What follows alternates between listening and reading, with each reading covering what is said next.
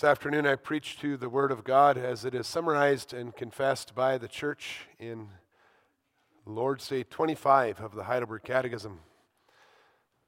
If you'd like to read along, you can find Lord's Day 25 in the Book of Praise on page 539.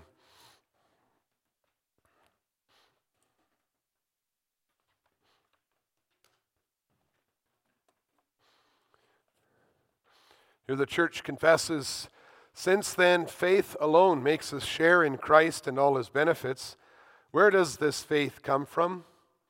From the Holy Spirit, who works it in our hearts by the preaching of the gospel and strengthens it by the use of the sacraments." What are the sacraments? The sacraments are holy, visible signs and seals. They were instituted by God, so that by their use he might the more fully declare and seal to us the promise of the gospel. And this is the promise, that God graciously grants us forgiveness of sins and everlasting life because of the one sacrifice of Christ accomplished on the cross.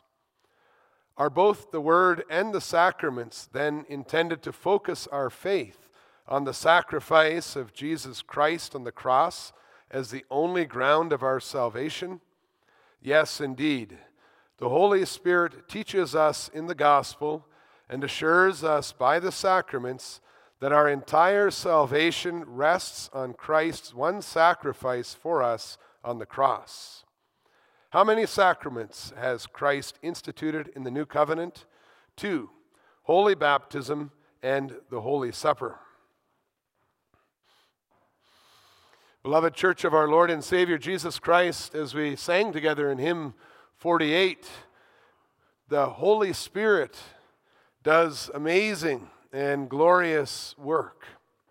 He is to be praised for the production and the protection of the Word of God, so that today we can hold the holy and divine Scriptures in our hands and read it even in our own language.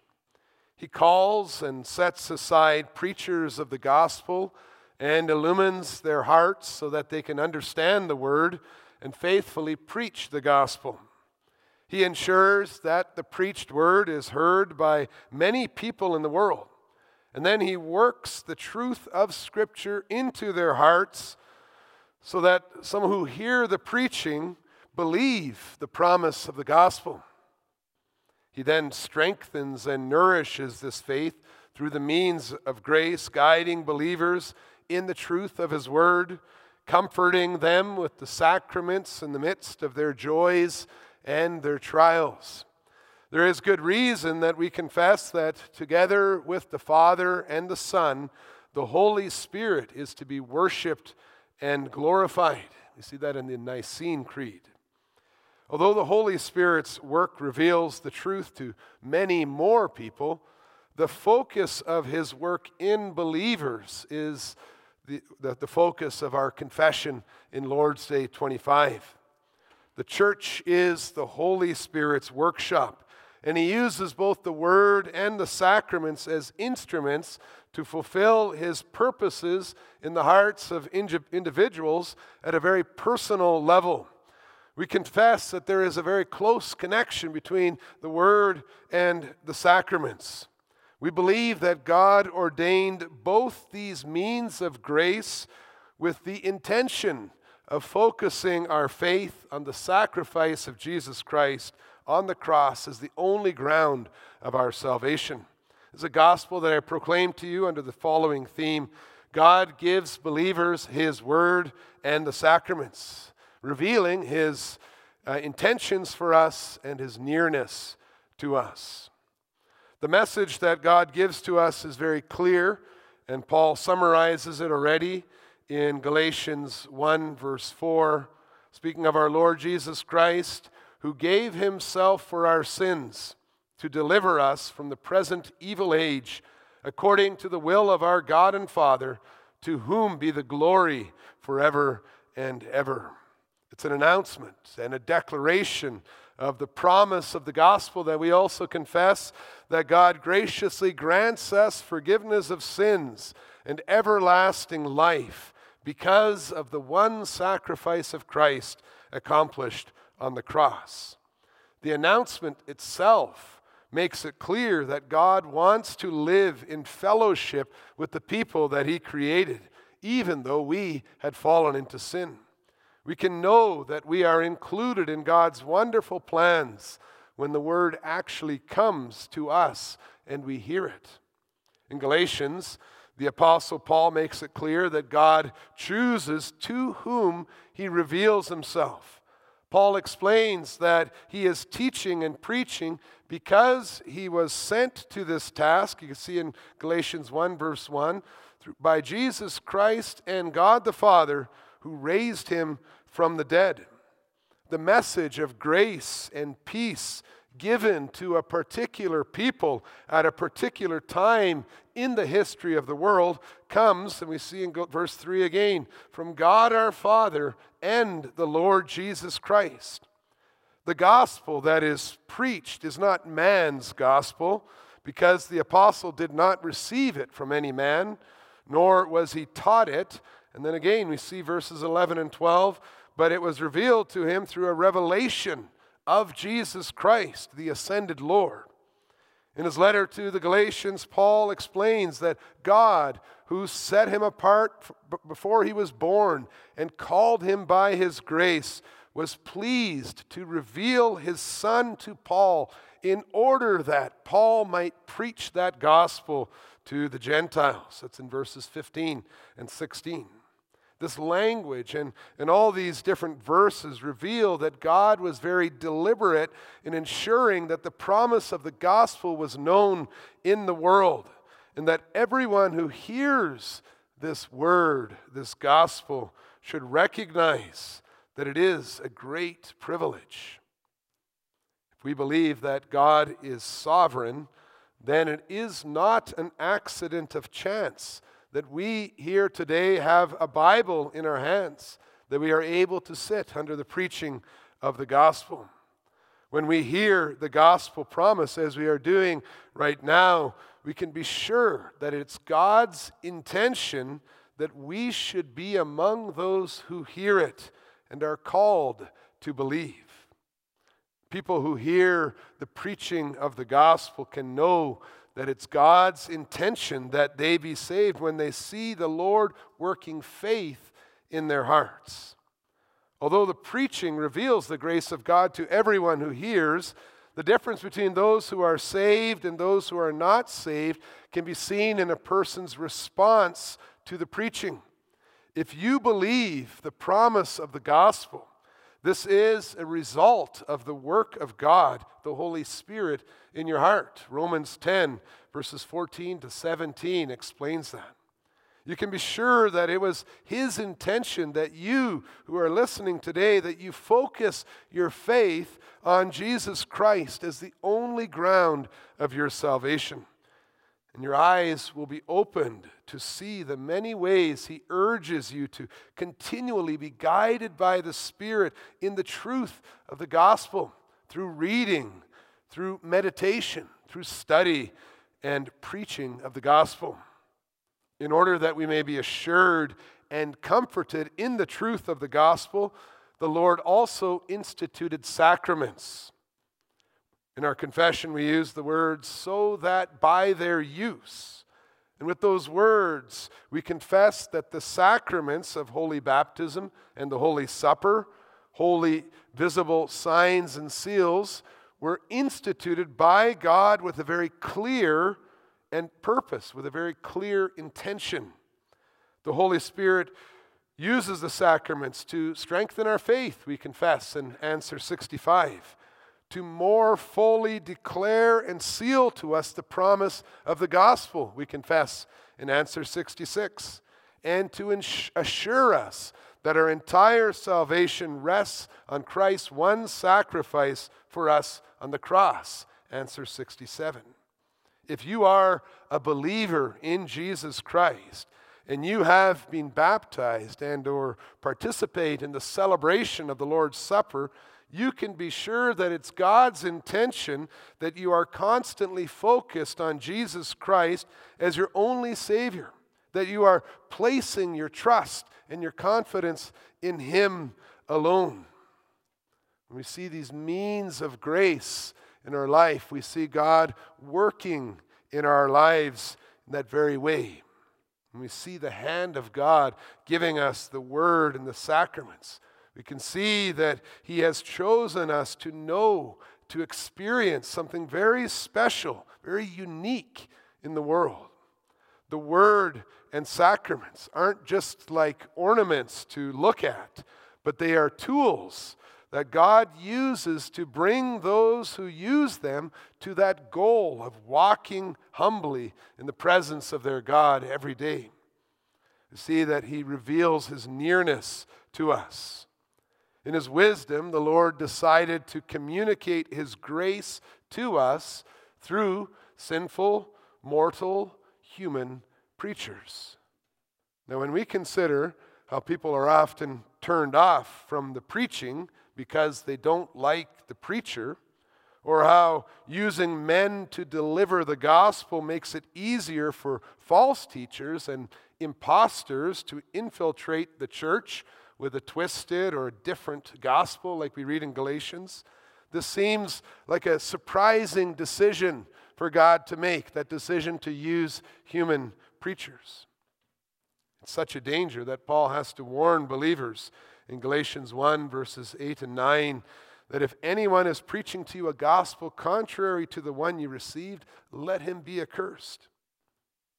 Why doesn't God just speak directly from heaven like He did when He gave the law, or when His Son Jesus Christ was on the earth and heard the voice from heaven? Could it be that He was looking for different results than what we might expect? Perhaps quality and not quantity, or perhaps a certain kind of person who believes even without the displays of signs like our Lord Jesus indicated in John 2, verses 23 to 25. Although we have to be careful not to speculate with too many what-if questions, we can conclude that it is God's will to use people to proclaim the gospel, and that this shows that God wants preaching to take place in an existing human-to-human relationship. When the Word of God is preached by a person who is raised up among his brothers and sisters, like that promised prophet of Deuteronomy 18, then that preacher is able to bring God's Word to us even as we are walking along the same road at the same time. A voice on a podcast or a talking head on a TV screen may bless our lives with wonderful exegesis and general tips for life, but such people are unable to give you personal ethical guidance, mostly because they don't know you or your situation, but also because they're not accountable to anyone for their words. The Lord uses men who live among us and know us to preach to us also, so that standing beside one another, we can grow together. We can point with excitement at the same discoveries of comfort and joy that we need for this moment. Kind of like two friends who are going on a tour for the first time. By using weak fellow converts to preach the gospel, God is lifting us up to worship Him from our hearts with the feeling of rejoicing in the truth together with the messenger, rather than just being told what to do from afar. Using men to preach allows the Word of God to fall on our hearts more as gentle rain than as an overwhelming torrential downpour. And so it leads us to arrive at conclusions and consequences that we can understand. Finally, by using mere men as His messengers, God makes it clear that it isn't His aim to use moral persuasion or eloquence to change our hearts, but that only His Spirit is able to work the truth into our hearts. In 2 Corinthians 4, verse 7, the Apostle Paul explains, "We have this treasure in jars of clay to show that the surpassing power belongs to God and not to us.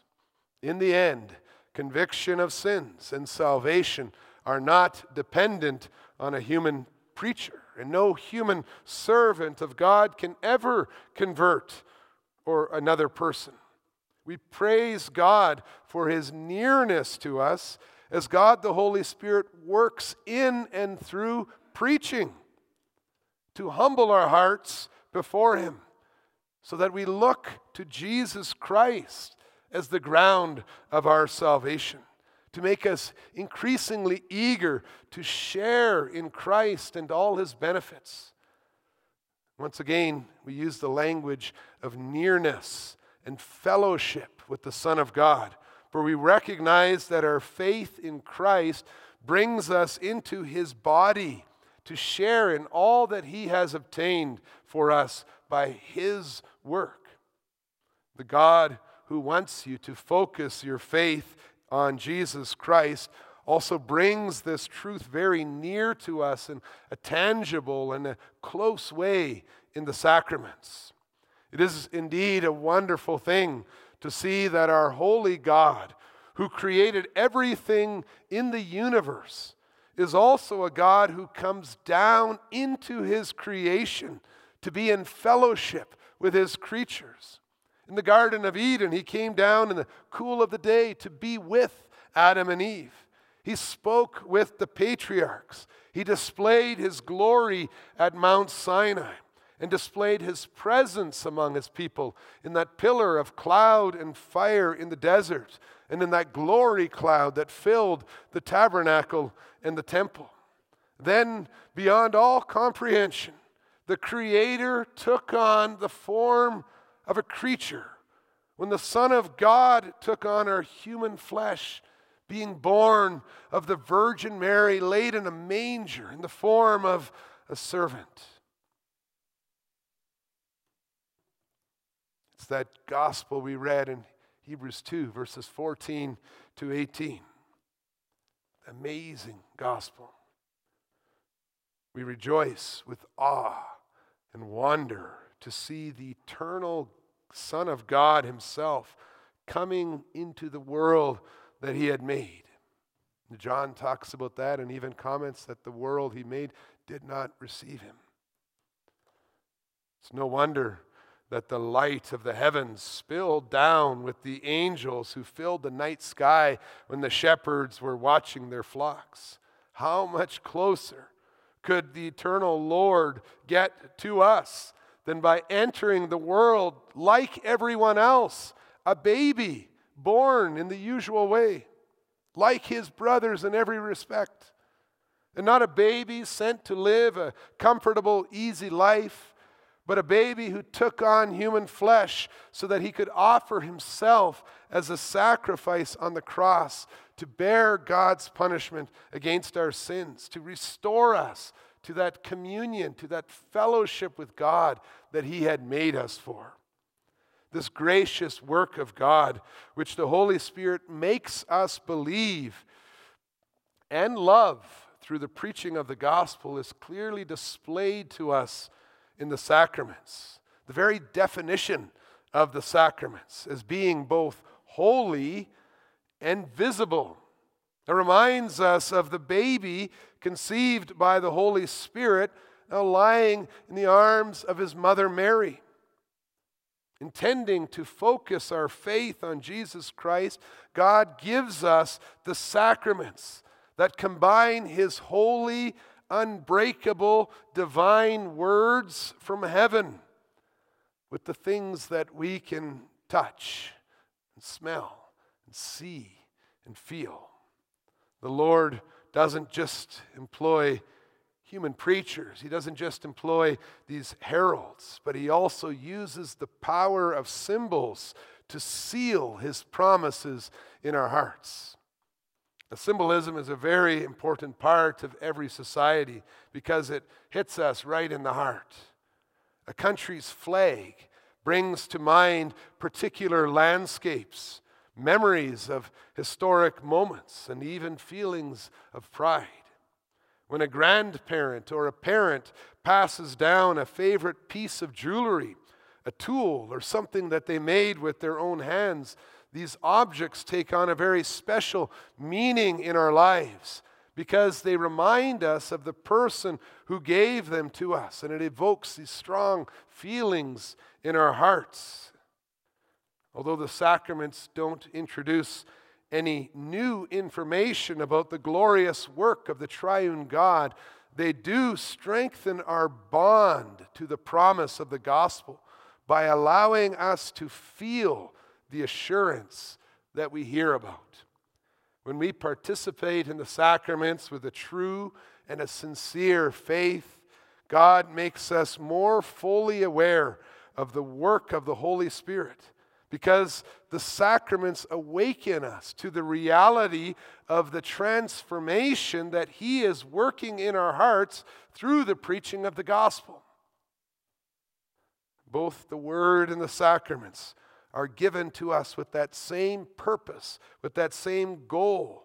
Although they bring us to see that truth, to feel that truth in different ways, with different means. Through the preaching, the seed of the gospel enters in through the ears, and if we are God's children, He will also work it into our minds and into our hearts, where it takes root and it grows. Through the sacraments, that growing plant of the gospel is nourished and strengthened as God works through our eyes, our mouths, and our hands to assure us that everything we have been taught in the gospel is also true for us. You can say, for me. When we use the visible rituals of the ceremonies of the sacraments, the physical elements of the water and the bread and the wine, God is lifting up our hearts to the triune God who is proclaimed to us by the same person we know, by some person we know who was ordained by God to repeat that gospel message. Our worship is a beautiful combination of bowing before the Lord with our minds and with our hearts, with our hands, with our ears, with our voices, with all our strength, as we grow in our knowledge of His intentions for our lives. And as we rejoice in His nearness to us, in bringing us into this wonderful experience of fellowship with Him. May we walk with Him in joyful fellowship all the days of our lives. Amen.